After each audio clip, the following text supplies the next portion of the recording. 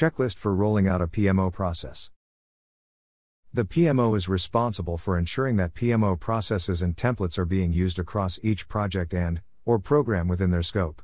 This helps ensure standardization that in turn should help improve the management and monitoring. A PMO can invest a lot of time and effort in designing and developing a new process. However, if it is not used correctly, or even not at all, the return on the investment of time is minimal. Therefore, the process of rolling out a new PMO process does need planning if it is going to be effective. The following is a checklist of what should be considered to achieve a successful rollout of a new process. 1. Confirm objective and need. This is very important. You should only look to develop and implement a new or updated process if there is a clear objective and need. If not, you may invest time and effort in a process that will not be used as it will be seen as being bureaucratic. This is not a good use of anyone's time, nor will it reflect well on your PMO. When you are clear on the problem being solved, it is worth testing the concept with friendly stakeholders across the project. This will allow for validation and refinement. 2. Advance warning.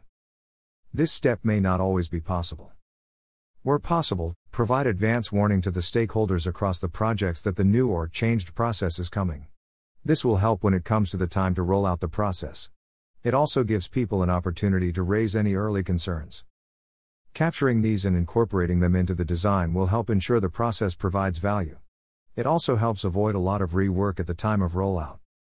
You will also find that there will be stakeholders who will ask to be involved in the design phase. This is good as it provides you with the people to help in any pilots.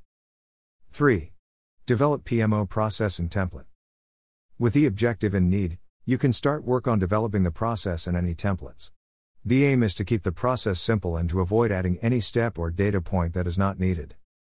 Review the process and template against the original objectives to make sure it addresses the need. Again, test the proposal with friendly stakeholders and amend as appropriate. 4. Schedule communication and training sessions. Before you roll out the new processes and templates, take time to develop training material and schedule training sessions with the people who will need to use the new process. This will build on the advanced communication and help ensure that all users understand. A. Objectives and need. B. Overview of the process and supporting templates. C. How and when they should be used. D. Opportunity to ask questions. E. Timeline for rollout. 5. Rollout PMO process and templates. This is the last step. If all of the previous steps have been followed, it should not be a surprise and should be fit for purpose. The rollout should clearly communicate when the new process should start to be used and what support is available. All processes, templates and training material should be made available. 6. Continuous improvement. When a new process is implemented, it is common that adjustments will need to be made. Make sure the users know how to provide feedback.